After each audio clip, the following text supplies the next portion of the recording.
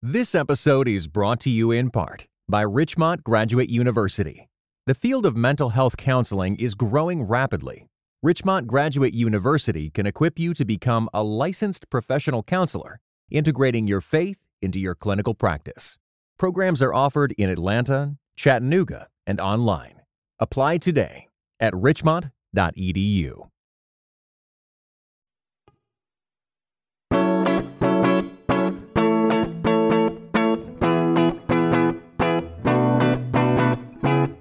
You're listening to Seeing and Believing, a film and television podcast that searches for the sacred on screen. I'm Sarah Welch-Larson. And Kevin? I'm here. It took me a while. I'm sorry. So sorry that I was late. I messed up, but I'm all set up. I'm ready to go. I guess you already did the intro, so are we doing this? Okay, let's just continue on as if nothing ever happened. I think we might be able to do that. Bit of a change of plans. So this week we were going to be covering Black Panther: Wakanda Forever. Yeah. Instead of covering that, we are going to be talking about The Banshees of Inisherin, Martin McDonagh's latest film.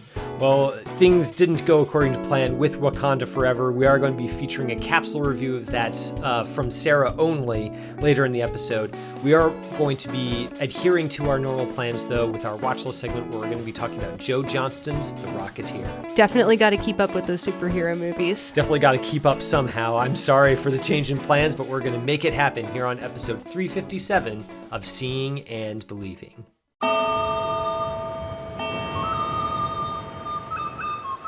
Colin, Sonny, Larry. Didn't you and he used to be the best of friends? We're still the best of friends. No, you're not. Who says we're not? Sit somewhere else.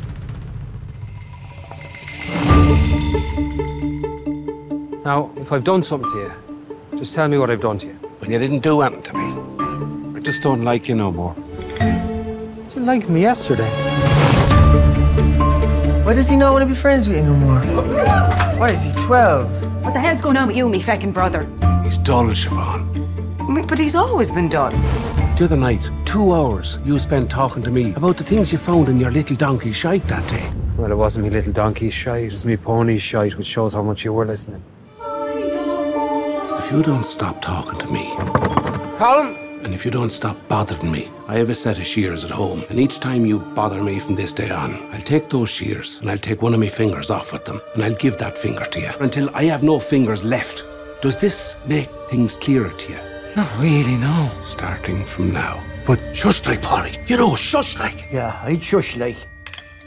Yes, here we are on episode 357 of Seeing and Believing. And from that intro, attentive listeners might be asking themselves, wait a minute, I thought that they were going to be reviewing Wakanda Forever as one of their primary films this week.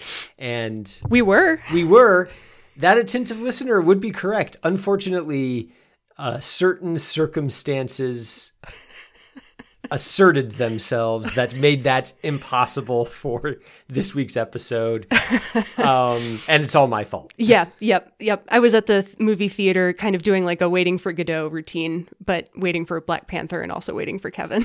Yeah. And I never showed up. It was an unfortunate oversight on my part. Fortunately, listeners, because Sarah is on top of things, we will be getting her capsule review of Black Panther 2 later on in the show. But because I wasn't able to make it, we did pull an audible, and I'm looking forward to talking about this one because this is one of the films that I was really looking forward to when we did our fall movie preview. Mm-hmm. It didn't quite crack my top 5, if I recall, but it was on my honorable mentions. It was. And that would be The Banshees of Inisherin. Yes. So the film's official synopsis is as follows. Set on a remote island off the west coast of Ireland, The Banshees of Inisherin follows lifelong friends Podrick, played by Colin Farrell, and Colum, played by Brendan Gleeson, who find themselves at an impasse when Colum unexpectedly puts an end to their friendship. A stunned Podrick, aided by his sister Siobhan, played by Kerry Condon, and troubled young islander Dominic, Barry Cogan, endeavors to repair the relationship, refusing to take no for an answer, but Podrick's repeated efforts only strengthen his former friend's resolve, and when Colum delivers a desperate ultimatum, events swiftly escalate with shocking consequences. So, Sarah, McDonagh's screenplays are known at this point for their caustic, hard-edged take on human behavior and a sort of sublimated spiritual angst. This is also a return to his native Ireland after his Oscar-winning foray into American culture with 3 Billboards Outside Ebbing, Missouri. So to get us started, I guess number one, I want to say at the outset, I apologize to any people of Celtic descent who take offense to my mangling of these Gaelic names. But more to the point, Sarah, I'm really curious to know what you thought of McDonagh's use of his signature themes and styles in this particular setting. Yeah, I dug them. I really liked them. Really liked feels like a really weird way to put it, honestly, just because this is such a caustic movie. But I think what McDonagh's doing here is he's exploring the human capability for cruelty and selfishness without putting too fine a point on it and without getting wrapped up too deeply in that level of cruelty. I think he's good at exploring the consequences of that cruelty and the fallout of that cruelty, but it doesn't feel like he's wallowing here. It feels like he's giving a really measured, interested look at both parties in this conflict, one of whom knows precisely what he wants, but is incapable of articulating it, which I think is very interesting coming from McDonagh, who is known for his dialogue and who turns in some incredible dialogue here.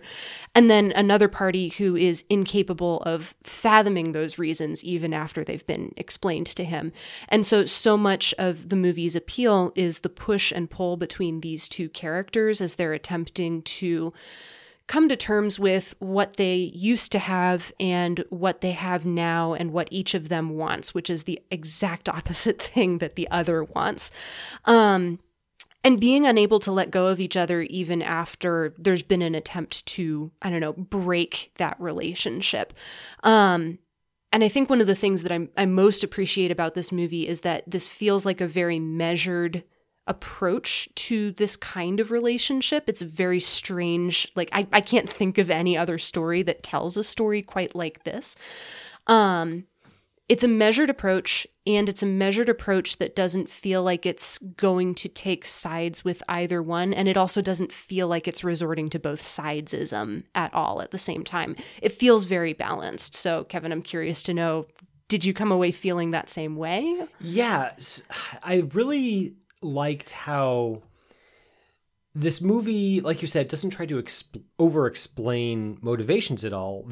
Colm says at the top of the movie when he tells Pádraic, I just don't like you anymore. I don't want to be your friend. I don't want to talk to you. Leave me alone. I don't want to explain it. I can't explain it. Just leave me alone. Mm-hmm. And that's really all it is. And in the context of the film, it just feels like such an elegant way to sort of embody this sort of free-floating big question, like, why are people the way they are? Mm-hmm. And it's a question that's so enormous that it can't really be satisfactorily, an answer can't be articulated in any way that doesn't feel trite, I would say.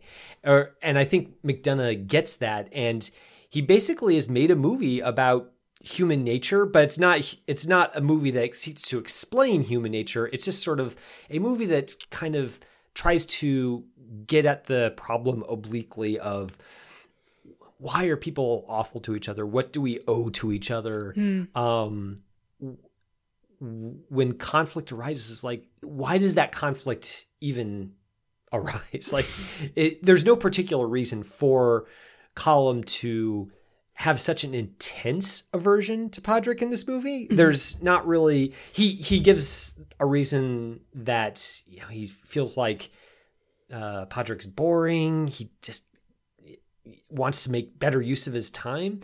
But you get the sense that that's not really it, or at least that's not the whole story. Mm-hmm. And rather than trying to end the movie with a big explanation of it, McDonagh just kind of lets Pádraic keep beating his head against that wall, trying to get an answer, and an answer never comes. Mm-hmm. And that feels true. It feels existential in a way, that Pádraic is constantly looking for an answer that is not forthcoming, will never be forthcoming. And even if he were to get an answer, it wouldn't satisfy him. And there's something almost spiritually true about that and spiritually pure about that. And I appreciated how McDonagh leans into it with this. I like that you mentioned the spiritual angle, because at the same time that this very small conflict is happening between these two men, over on the mainland in Ireland, the Irish Civil War is going on as well. It's the late 1920s, and there is a civil war happening, and we don't really see much of that conflict other than the occasional bombs going off on the coast. But that civil war had its roots in religious differences as well. So there's this question of, Catholic versus Protestant. Do I stay or do I go? Do we stay together and figure this thing out, or are we just going to fight each other over it? And are we kind of essentially deadlocked in a conflict that we're not going to be able to find a solution for? So I'm curious, because this is one thing that I'm not quite so sure about, and maybe it's because I'm not as familiar with the cultural context of what's going on in Ireland here.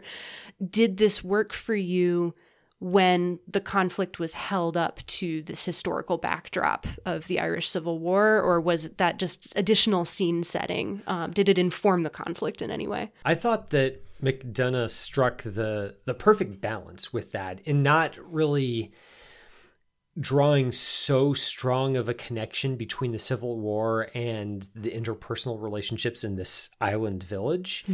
Because that also would have felt kind of pat, like he's making a self-important movie about a historical conflict that kind of, again, tries to over-explain. It's just sort of, it's something that's in the atmosphere. It's they can hear it from afar off and they discuss it all the time, but none of the villagers really have a clear sense of why the conflict is happening. It's Irishmen killing Irishmen.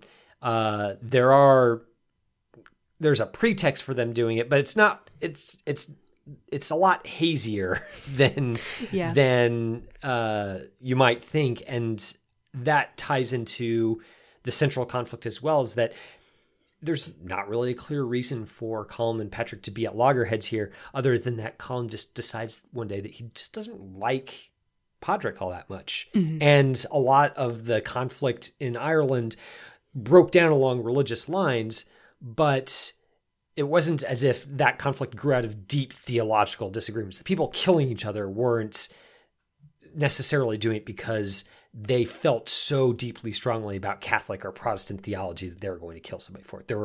It was deeper than that almost. And again, I feel like I'm kind of not articulating this well. And I think that's because the movie is such a perfect argument for it that trying to elaborate on it further kind of misses the point. McDonagh doesn't try to elaborate on these themes in dialogue. So it feels like me trying to do the same in a review of it is sort of like trying to do his job except worse. I think that makes sense. It may be that I got a little bit tripped up on that, partly because of the way that he approaches the central conflict in 3 Billboards Outside Ebbing, Missouri, which we don't have to get into here, but is a lot more explicit about the sociological and historical backgrounds behind a lot of those characters, I think.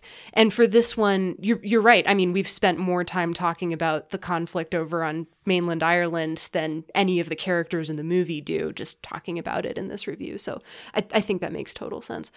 I don't know, I still keep coming back to it because it feels like it's a shadow that's hanging over the movie. And again, I don't have a ton of that background or that historical knowledge. So it's something that makes me almost wonder, should I know a little bit more out of this, and would I get additional depths out of that story?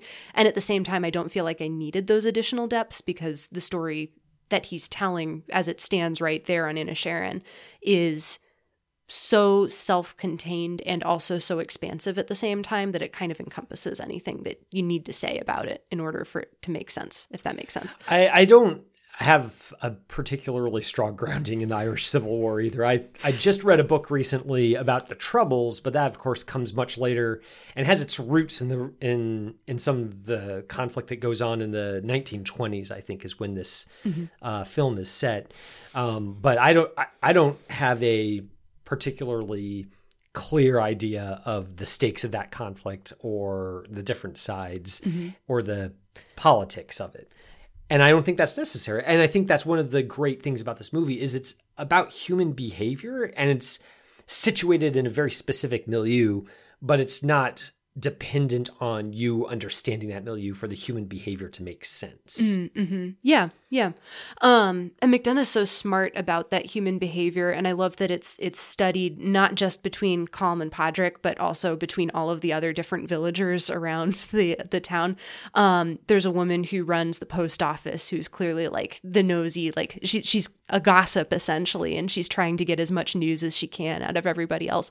And I think we've all known somebody like that, and yet she feels so specific that I feel like I was meeting another person for the first time when she first popped up. I'm curious to know too, just who of the supporting cast I think worked for you.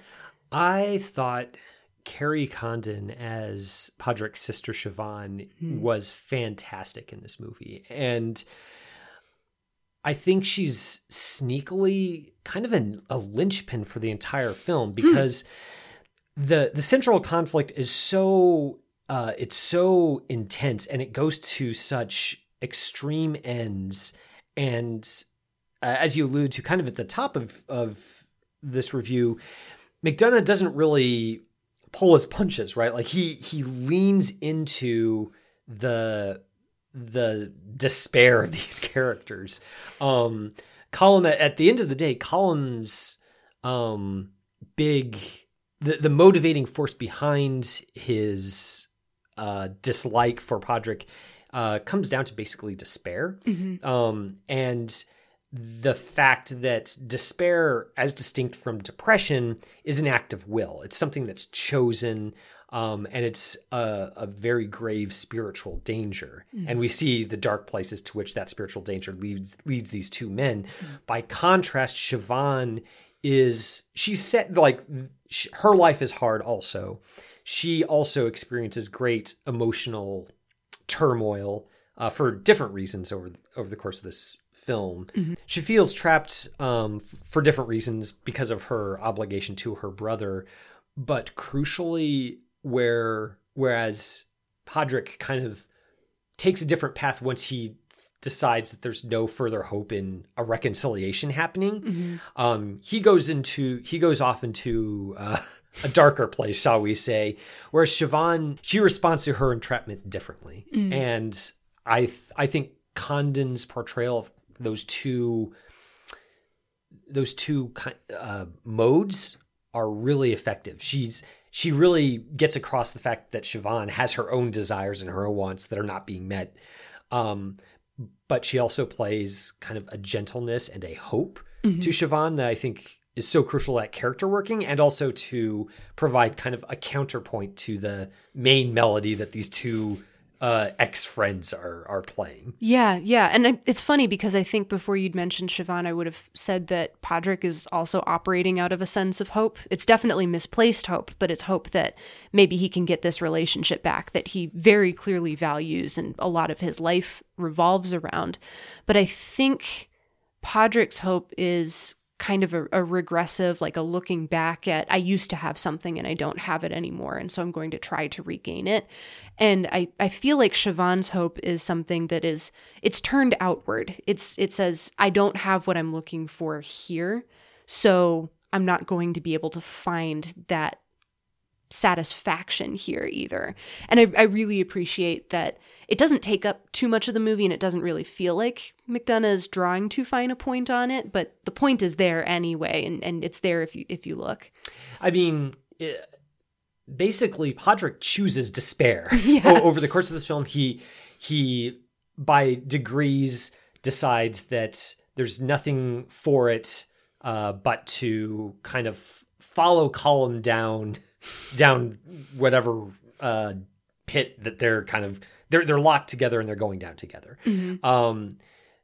Siobhan she chooses hope, I guess, and I don't want to give away exactly the decisions that she ends up making in keeping with that, but she ends up in a very different place than Podrick does by the end of the film. And that, I think, is key to McDonagh's whole point with the movie. He's not trying to like rub our noses in just a bunch of people in a small town who just feel like their lives are going nowhere and it just stinks for them. I think Siobhan is kind of points us to a different and a better way. And again, like it feels spiritually tinged.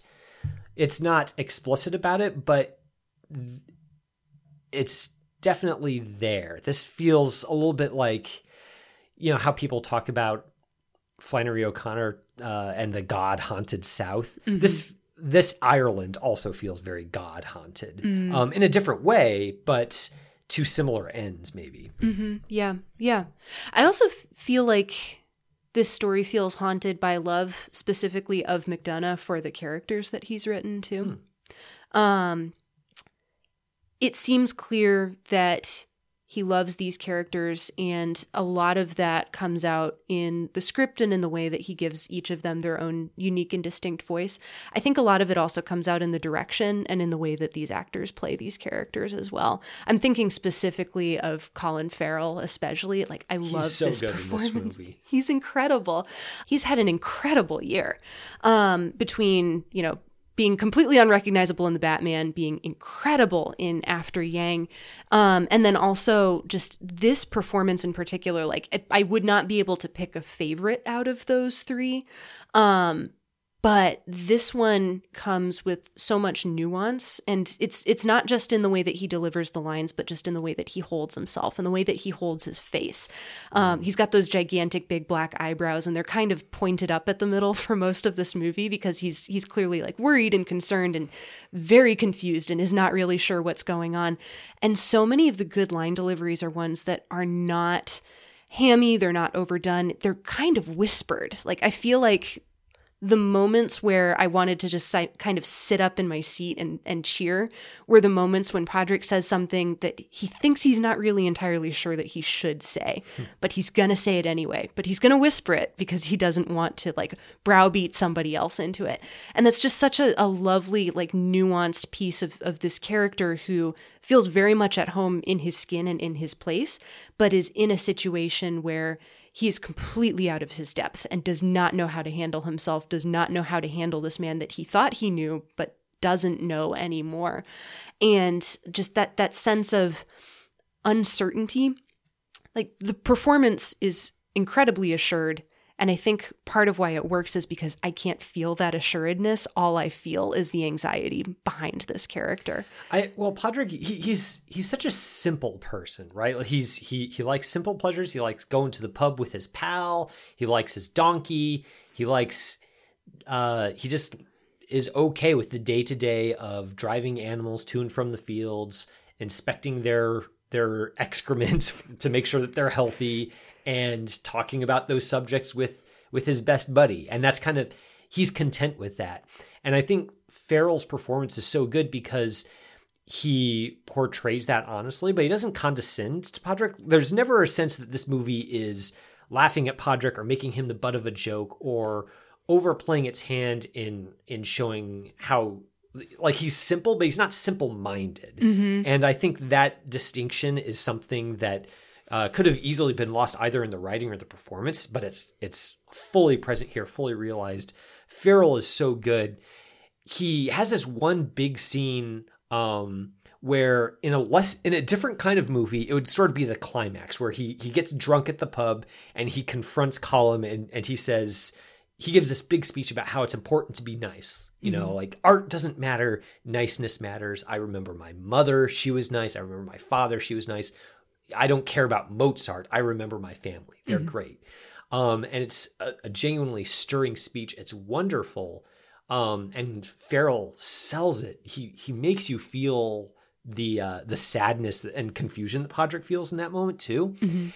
And it's this big emotional climax. And then the movie's got like 2/3 of its runtime left to go. And Martin McDonagh is very clearly saying like, yeah, that's great, Podrick. Podrick is, he said his piece, but mere good-heartedness isn't going to save him.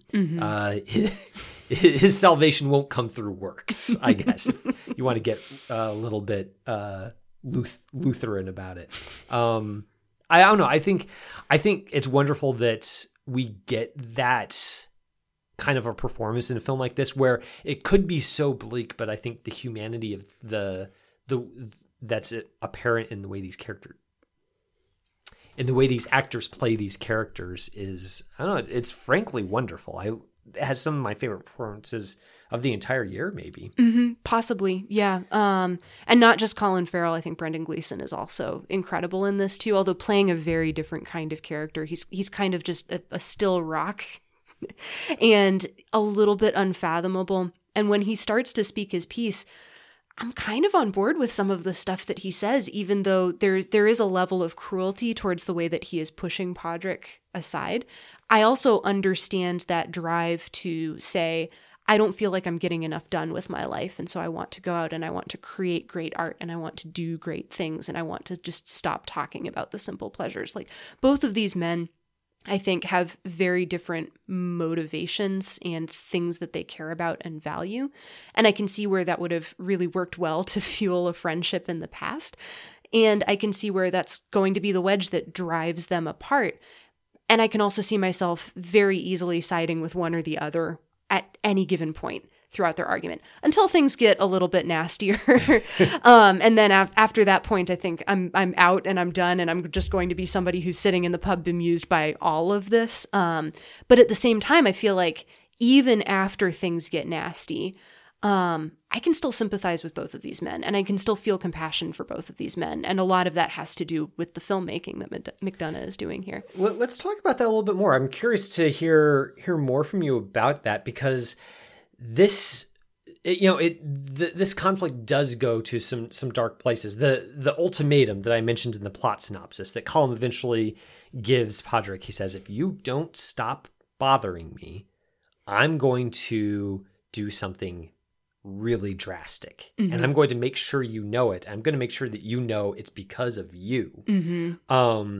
And without giving away too much, the threat is proven to be very sincere. Yes.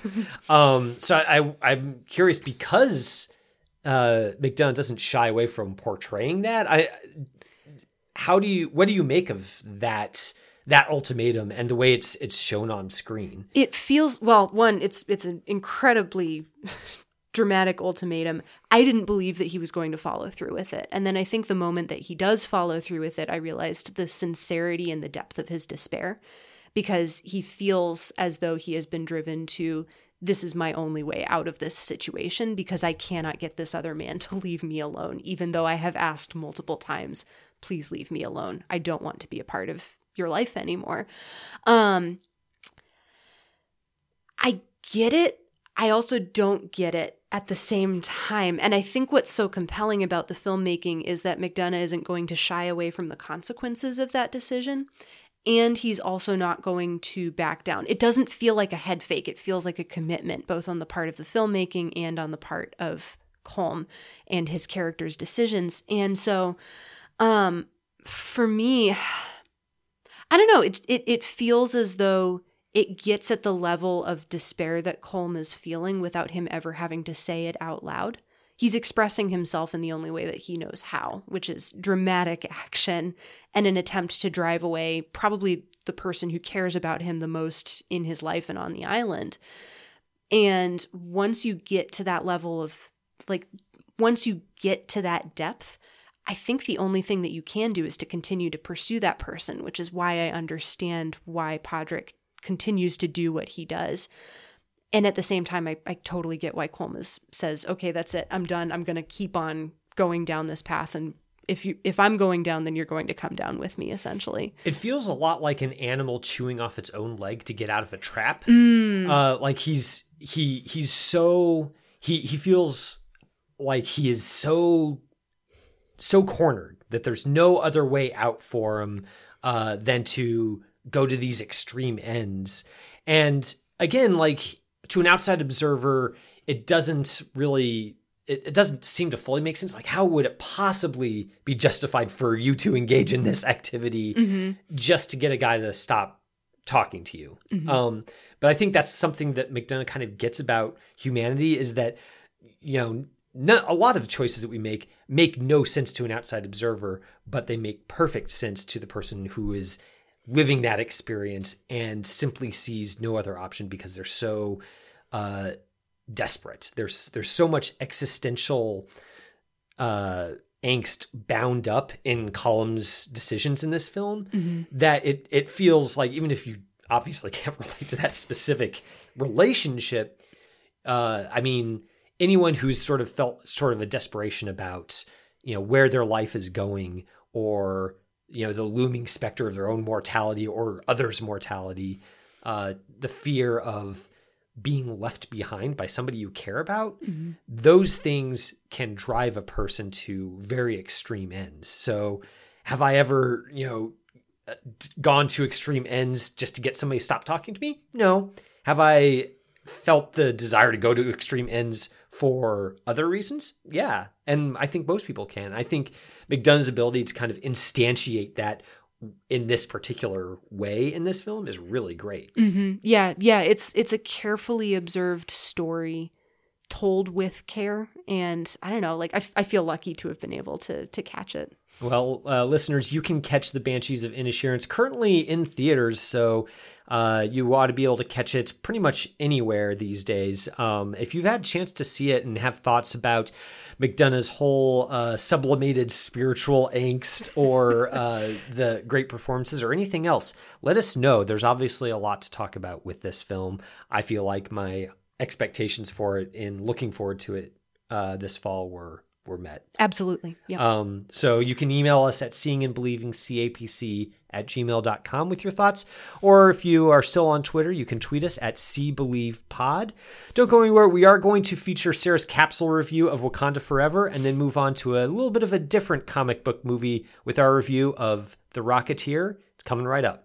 This episode is brought to you in part by Seattle's Union Gospel Mission. Over 13,000 people in the Seattle area are homeless. Kathy is one of many who found a new life through Seattle's Union Gospel Mission. Growing up, my dad and I didn't get along. I kept running away from home until one time I was assaulted.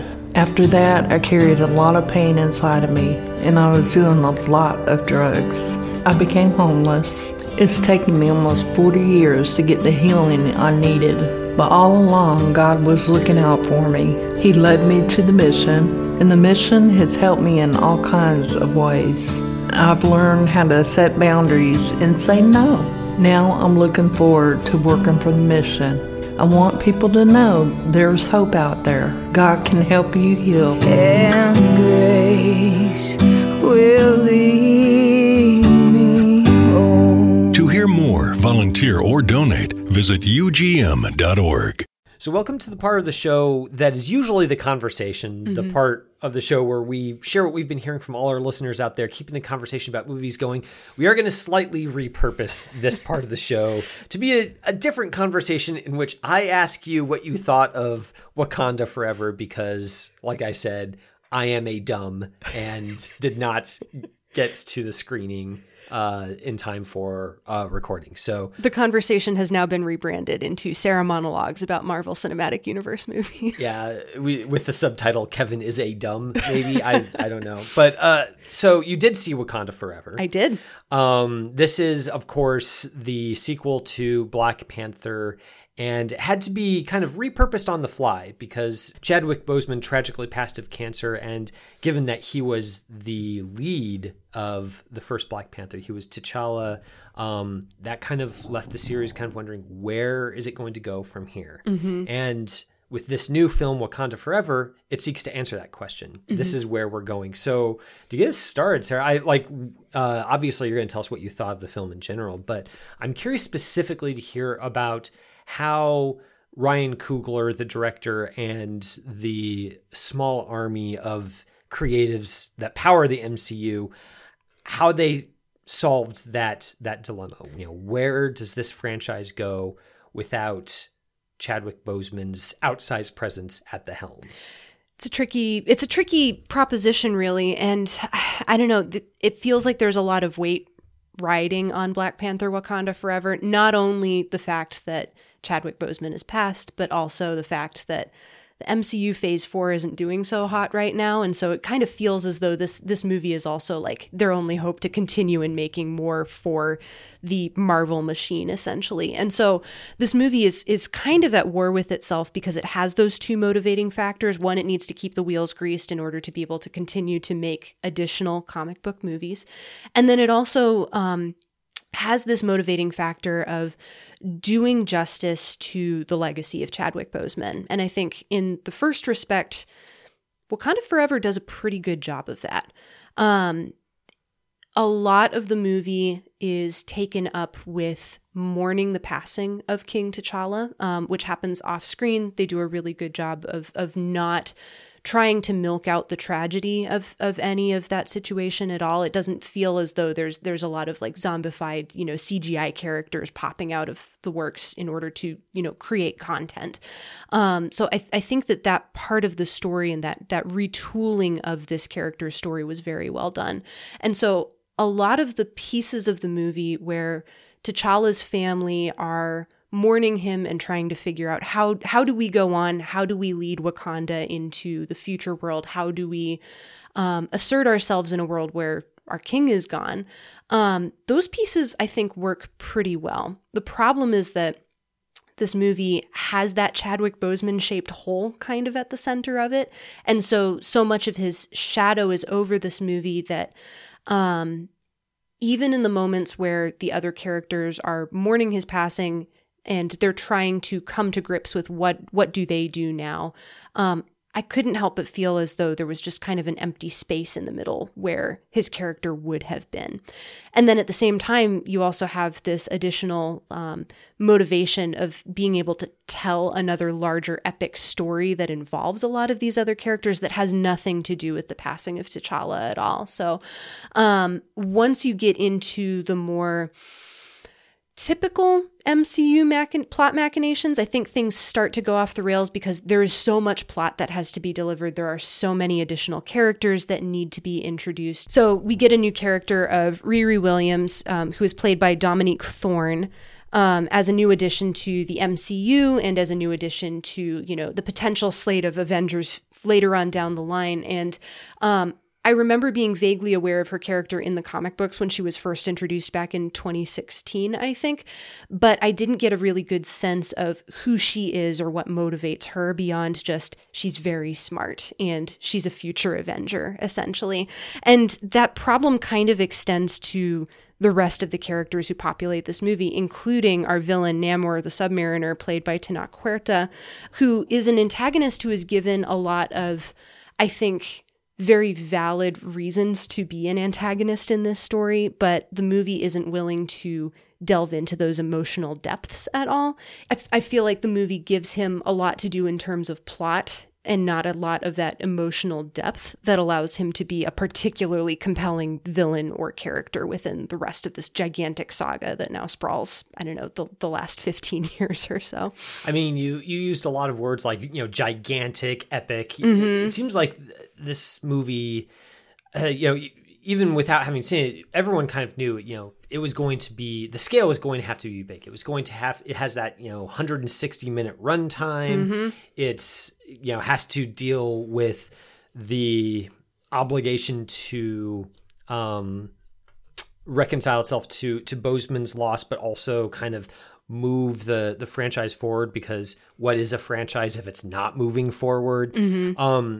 One of the questions that that's in my mind about this movie until I'm able to catch up with it. But going into, like, looking ahead to it, whenever I do catch up with it, one of the questions in my mind is, how does it kind of suture all of those different things together? Does it end up as sort of this Frankenstein's monster of competing needs and obligations, or does it successfully kind of marry them and meld them together into something that works? It sounds to me like your answer to that is not really. It sort of works. I think it could have been a lot more disastrous, but I think it also could have been a lot better, probably. So a lot of the action happens with T'Challa's younger sister, Shuri, who has essentially taken up like the mantle of leading the country along with her mother.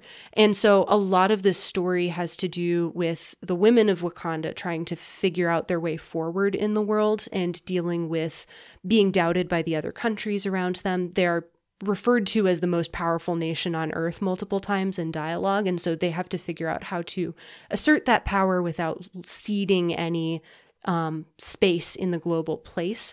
And then there's also kind of a more individual thread that I think would have been a lot more compelling if the movie had spent more than 30 seconds on it, which is Shuri's level of doubt. There is a thread of doubt that runs through her character and is alluded to a couple of times very briefly throughout the movie, where she talks about if she had been able to save her brother, then maybe she would believe in the goddess Bast a little bit more.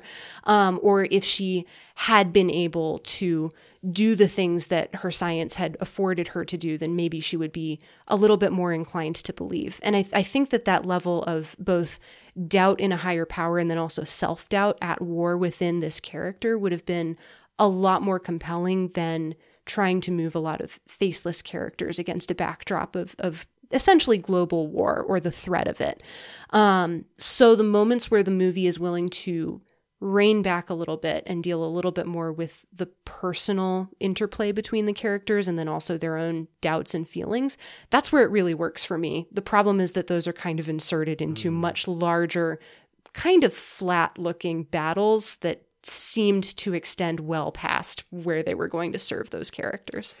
So, I mean, by my lights, that sounds like a lot of the same things that were going on with the first Black Panther, which I haven't seen the second one, so I can't compare the two, but the first Black Panther for me, when I think about that, I think about a movie that was just, there are parts of it that are so good, so good, and yet at the end of it, there's a giant CGI battle scene that's not filmed in a particularly interesting fashion, and that isn't really necessary to resolve the actual conflict of the movie. And sounds to me like this is a little bit more of the same, which is a common refrain maybe with MCU movies, is just there's interesting elements, but it kind of gets drowned out by the formula in the end. And I think they're really trying to get around those formula pieces by putting in the interesting elements. I just wish that the interesting elements were given the foreground instead of the background, and instead of being used to fill in the cracks, essentially. Oh, well, there's always the next Marvel movie. There'll be plenty more to come, I'm sure. Absolutely.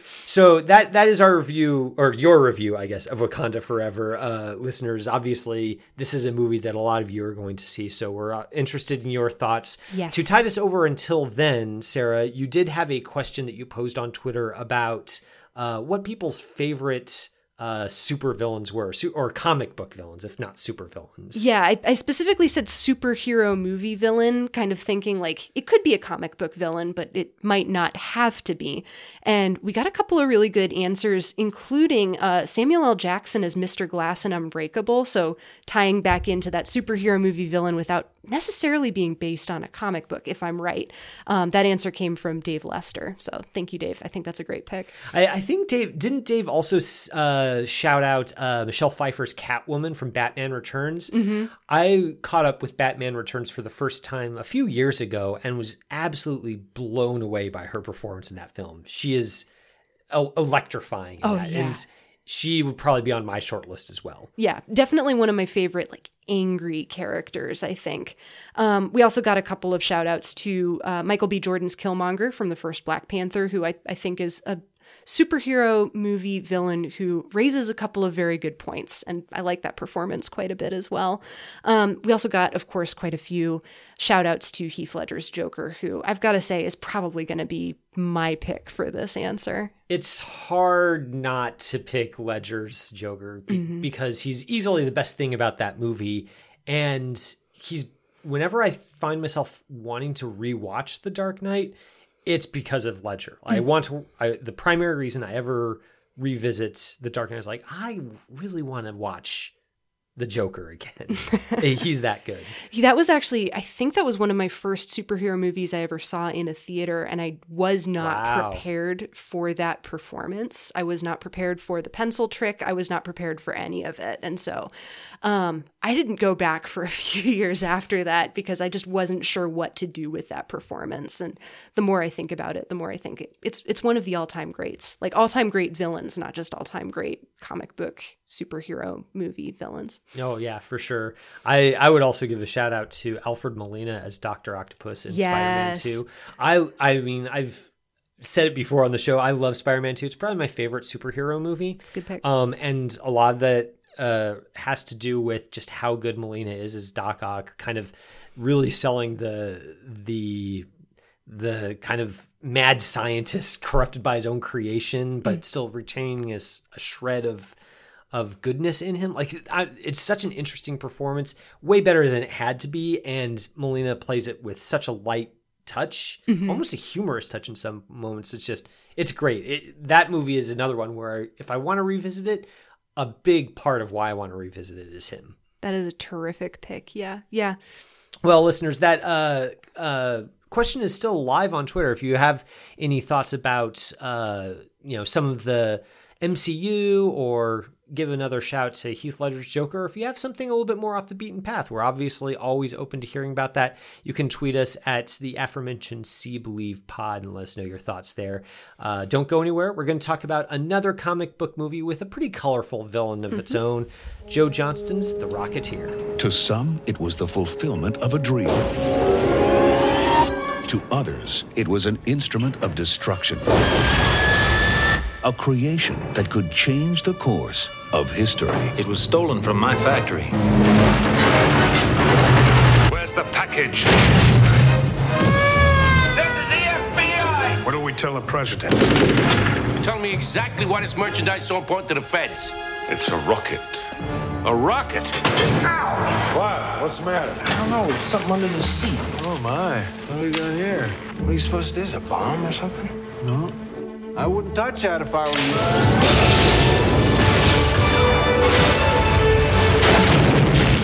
How do I look? Like a hood ornament. Stand clear. What was that?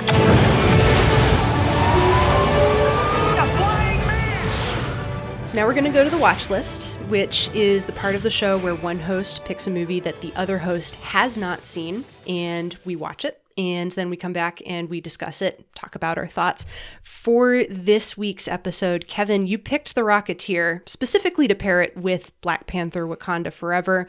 And I think the connection here is an interesting one because The Rocketeer was directed in 1991 by Joe Johnston, who would later on, much later on, go on to direct one of the early MCU movies, 2011's Captain America: The First Avenger. And it was kind of fascinating to think through both of these movies and just how very different they are in terms of mode, and we can definitely get into that. But first, listeners, I'm going to give a quick synopsis in case you haven't seen the movie in a while, or like me, you're coming to this movie fresh. So The Rocketeer is set in 1938. And when a down-on-his-luck stunt pilot named Cliff Secord, played by Billy Campbell, discovers a jetpack stashed in a hangar, he thinks he's found the ticket to the big time, or at the very least to a little bit more money. He dreams of flying high, or maybe proposing to his girlfriend Jenny, played by Jennifer Connelly. But it turns out that he stumbled not just on a piece of technology that's going to potentially help him pay the rent, it's also going to have big implications for the war that is currently brewing in Europe. The discovery of the jetpack rockets Cliff into a serial-style adventure complete with gangsters, car chases, glamorous movie sets, and an undercover Nazi spy. So much of this sounds like Joe Johnston's later MCU entry, that aforementioned Captain America movie. So Kevin, I'm curious to know, this movie came out in 1991, and since then, we've had about 15-ish years of basically like superhero dominance at the box office. And that particular formula feels very different from the formula that was used to create this movie. So I'm curious to know, on a revisit, does this hold up? Yeah, so, I mean, this was a movie that I loved as a kid. It came out, when I was in elementary school, and I remember just watching it over and over and over and just really digging it. I think it's, I thought at the time it was a really, just a nice rollicking adventure. It's cool to watch somebody fly around. And I think I was more into the flight in this movie than I was into the flight of, like, say, Superman. There's just something about the idea of strapping on something and flying with that rather than just having powers that really appealed to young me. Revisiting it now, I mean, it's not what I would call a great movie in terms of, like, you can conceive of a much better version of this existing. The leading actor Billy Campbell, he's fine. He doesn't have a whole lot of charisma of, say, the MCU's greatest assets, which is their stable of actors are wonderful, and the strength of the character work is really good. And I think The Rocketeer might fall down a little bit in that the lead character is not he doesn't have kind of the indelibility of some of the characters that we've seen in the MCU. That said, revisiting it, I was so gratified to encounter a movie that was a really good adventure and did have a lot of big set pieces, but also felt like it had modest ambitions. Cliff Secord, he's a reluctant hero. He doesn't have any sort of, with great power comes great responsibility kind of Spider-Man motivations. He doesn't have any sort of Superman grand, I must save the world kind of ambitions.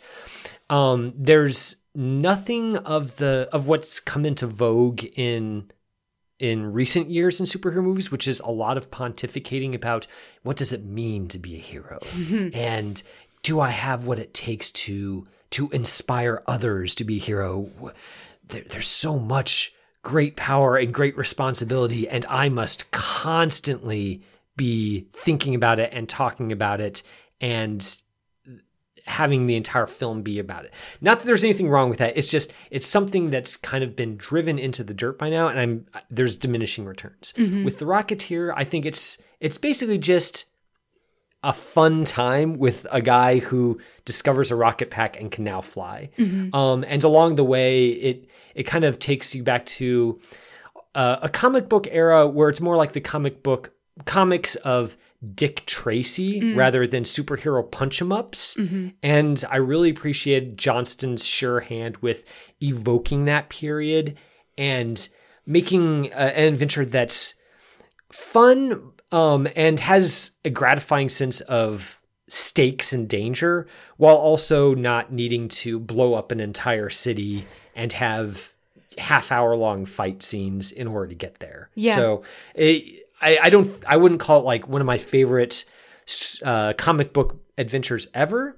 I think it's a fun time, and it's definitely worth checking out if you haven't seen it yet. Yeah. So you did check it out and hadn't seen it yet. Yeah. So is that convincing to you? What did you think of this movie? I had fun with it.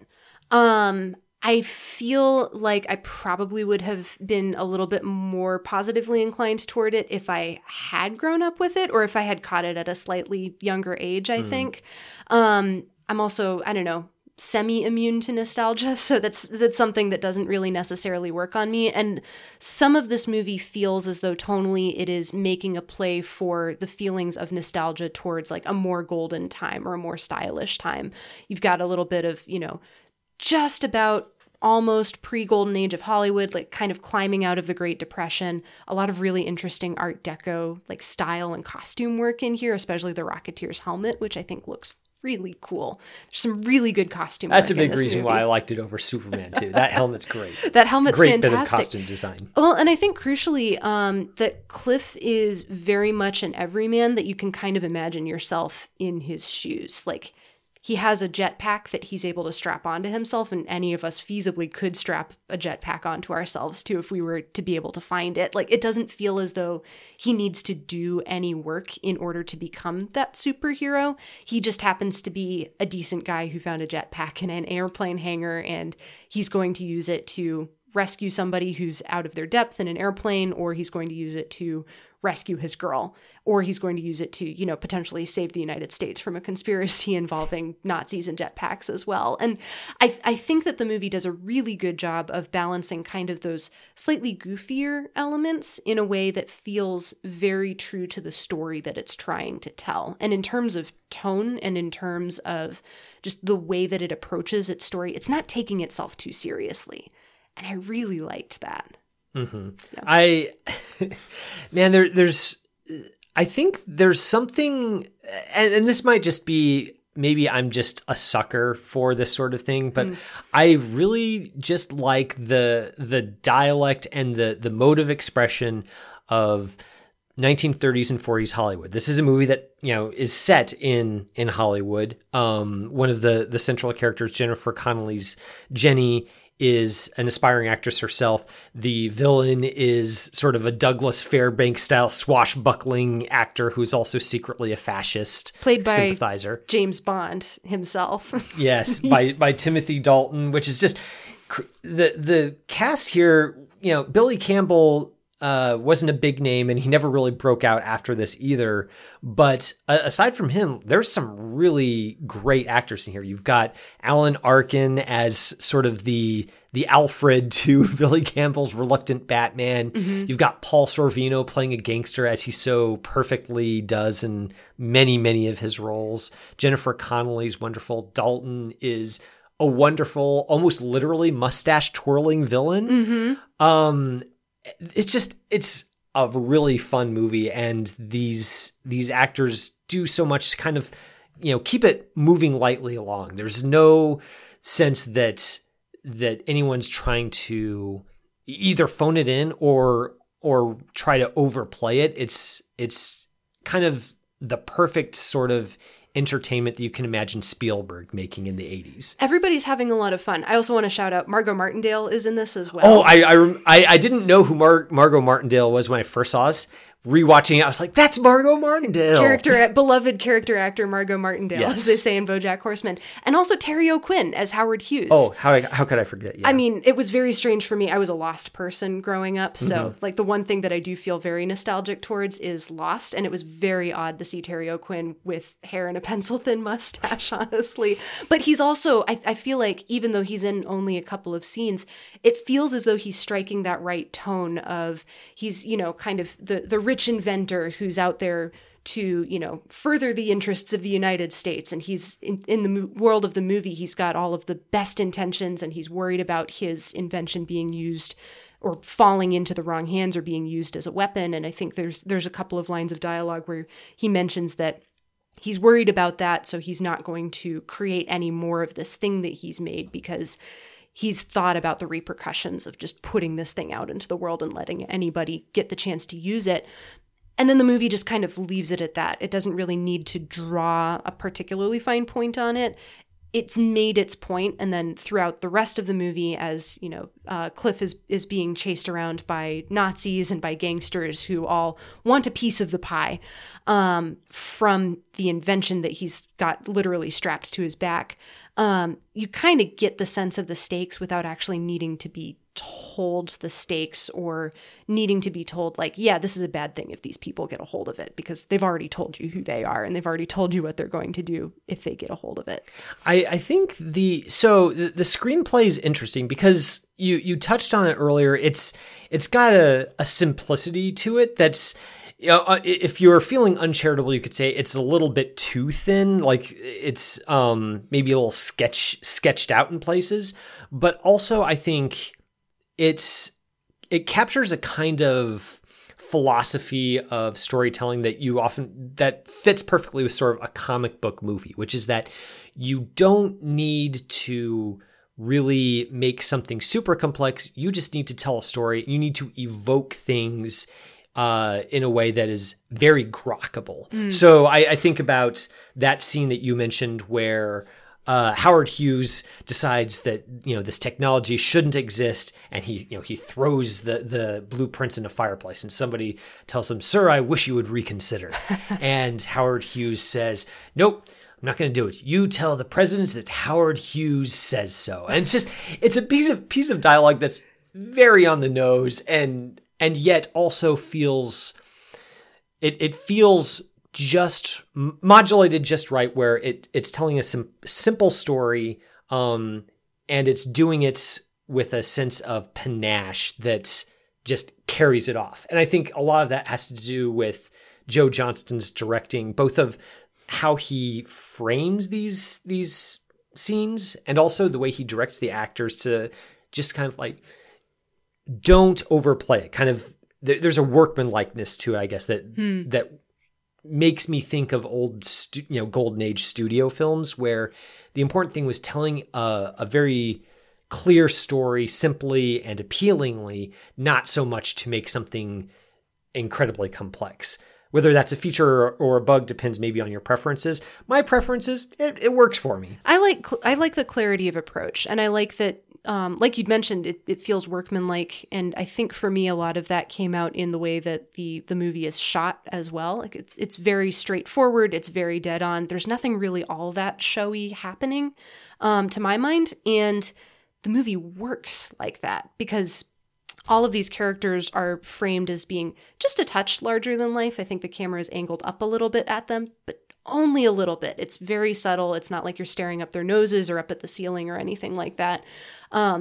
It's just a little bit of tricks in order to make these characters feel as though they've kind of jumped off the page of a comic book. There's a lot of, the bold lines, the bold colors, and a lot of very straightforward direction, but I think that works. And I think that really works with the two characters that I jived with the most. So Cliff, I think we can leave by the side. I wasn't all that interested in him. Sorry, Billy Campbell. But I really loved Jennifer Connelly as Jenny. I think she's fantastic in this. And I think she knows precisely the kind of story that she has been brought on to tell. And she does so much with a couple of lines. And I think that the script does a service to her too, because she's not just relegated to the girlfriend character, although that would have been very easy to do. I think the script does a good job of showing her as being a person with her own wants and needs and interests, and allowing her kind of the breathing space to put a little bit of additional spin and personality on that as well. And when she runs into the other character that I would love to talk about, which would be Timothy Dalton as our villain, the two of them have kind of been in sort of the same Hollywood circles up until this point, because he is the number 3 box office draw in America, as he brags about. And she is an up and coming actress. They've been on the same film set. He even gets her fired at one point and then notices her and realizes that she can give him what he wants, which is information about this rocket that he's after because he is the Nazi spy. This sounds so convoluted. And at the same time, all of their motivations are refreshingly clear. Like, we know exactly who our villain is the moment that we see him. And we know exactly who Jenny is the moment that we see her. And we can get a sense for the level of ambition that she feels and how she wants to really excel in her field, even though everybody else around her doesn't really believe that she's going to be able to follow through on that dream.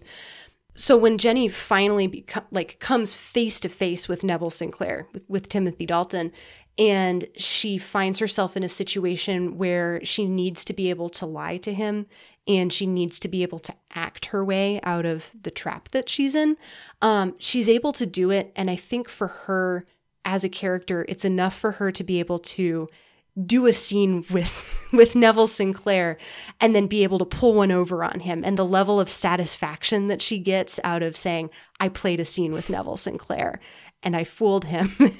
That tells me so much about her character, and that makes me feel so good about watching her grow as a character and as an actor in her own right throughout the course of the movie as well. Like, she doesn't need anybody else to validate her choices or her wants or desires.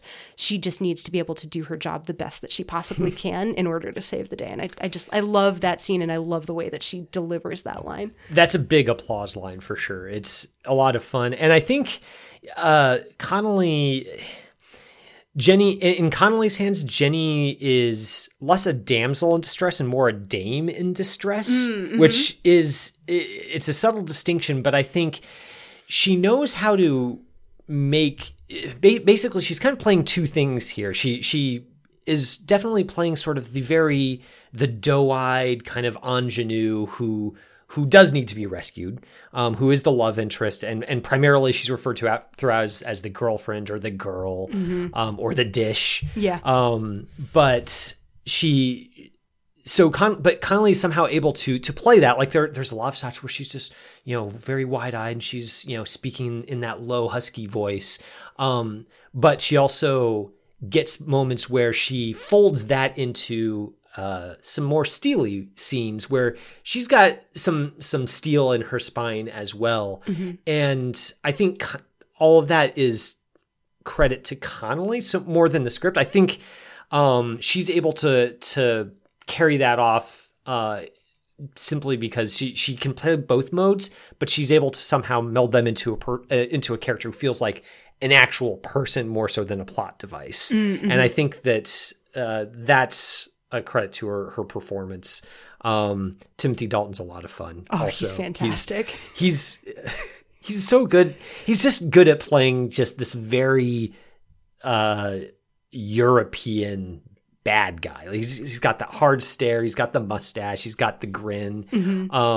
He's wonderful. And the way that the movie kind of frames him as a guy who could plausibly be a Hollywood A-lister. You might not have heard of him, but the kinds of movies that he's in, the advertisements we see for his films sprinkled throughout in the production design, I think is, again, it's little touches like that take the movie from, kind of an agreeable entertainment to something a little, higher than that. Again, it's modestly ambitious. It's not trying to do a whole lot, but I think Johnston has a savvy to the way that he sets up this world and directs these actors that I think make it a worthwhile use of time. Definitely, yeah. Also, I can't think of another movie that's kind of name-dropped Myrna Loy just casually the way that this movie does too. It's smart about Hollywood history without having to nudge you in the ribs too hard about it. There is a moment where the movie does kind of poke its elbow in my ribs a little bit too much, I think, but it was also a moment where I kind of appreciated it because I called the line coming. So one of the goons is dressed up basically exactly like Boris Karloff's Frankenstein. And he's lumbering around in like these gigantic, slightly under-tailored, like black clothes and black jacket with gigantic hands and a larger than life face. It looks like there's a mask on the actor's face as well. And at one point, like another character just refers to him as, I think either Boris Karloff or as Frankenstein. I cannot remember which. He says, "Easy, Frankenstein, you ain't bulletproof." Exactly. And I think that character also dies in a very similar way to how Karloff's Frankenstein dies in the first movie.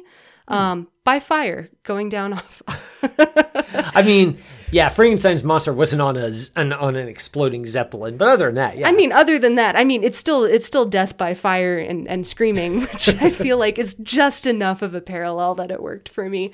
It felt like a solid Hollywood in-joke without being too like, here's what we're doing here. They'll call it out in the script a little bit, but it also isn't necessary in order to enjoy it either. Yeah, and I think there's a wittiness to some of those moments. Johnston having Neville Sinclair go down in flames literally by crashing into the Hollywood sign and blowing up the land part of it. I think it's just, it's got a certain flair to it. And I think we haven't even talked about James Horner's score, which is one of my favorites of his. I think those things, even though there are parts of it where I kind of, I think that the cinematography might be a little flat. It betrays its modestness in less appealing ways at various points throughout the picture. But I think taken as a whole, there's just a thrill to watching a movie that just kind of wants to tell a fun story and then be done with it. I mean, maybe I'm just looking at rose-colored glasses because we're kind of in a franchise death march these days with these kind of movies. But I don't know. I enjoyed revisiting it, and I'm glad that you had an entertaining time with it too. Yeah, I had fun with it. I enjoyed it. I'm delighted that Neville Sinclair was brought down by chewing gum, and that I don't know, that I got to watch Jennifer Connelly be awesome. Like, that's really all I need from a movie, honestly. I mean, what else do you need? Listeners, that is our watch list review of Joe Johnston's The Rocketeer. If you had a chance to catch up with it or want to catch up with it in the future, it is, of course, streaming on Disney Plus. Or it's on demand on most other streaming rental platforms. Next week's watch list segment is one that I'm looking forward to catching up with, and we're going to pair it with something that's going to be heavy material, but we're gonna dig into it. This is She Said, the film about the Harvey Weinstein scandal. Journalistically focused. So, Sarah, you picked something that would match with that fairly well. Yeah, so I ended up picking Shirkers by Sandy Tan. It's a documentary that's available, I believe, exclusively on Netflix. But Sandy Tan was kind of a punk rock filmmaker who tried to make her own indie movie in the early 90s in Singapore and lost the film and lost the footage under mysterious circumstances. And then she was able to get a hold of that footage again. And so Shirkers is the documentary that traces that process of her trying to get her film back from somebody who essentially was predatory towards her art and towards her and her friends as well. But she does so with a lot of good humor and I think some verve. And it's really the story of a woman kind of getting to be able to tell the story that she was never able to tell in the past. And so I think that meshes fairly nicely with She Said, while getting at it from a very different angle, I think. I'm looking forward to catching up with that one for sure. Listeners, like Sarah said, if you want to watch along with us on next week's watch list segment, Shirkers is streaming on Netflix for subscribers, so check it out if you have a chance.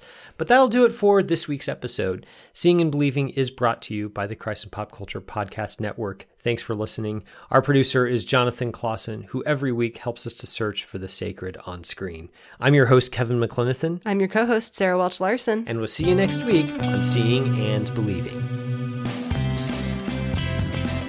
You have been listening to Seeing and Believing, an official production of the Christ and Pop Culture Podcast Network. Please rate and review the show in iTunes and check out our other shows at christandpopculture.com/network. Theme music by Alexander Osborne and Lindsay Miz, used under Creative Commons License 3.0.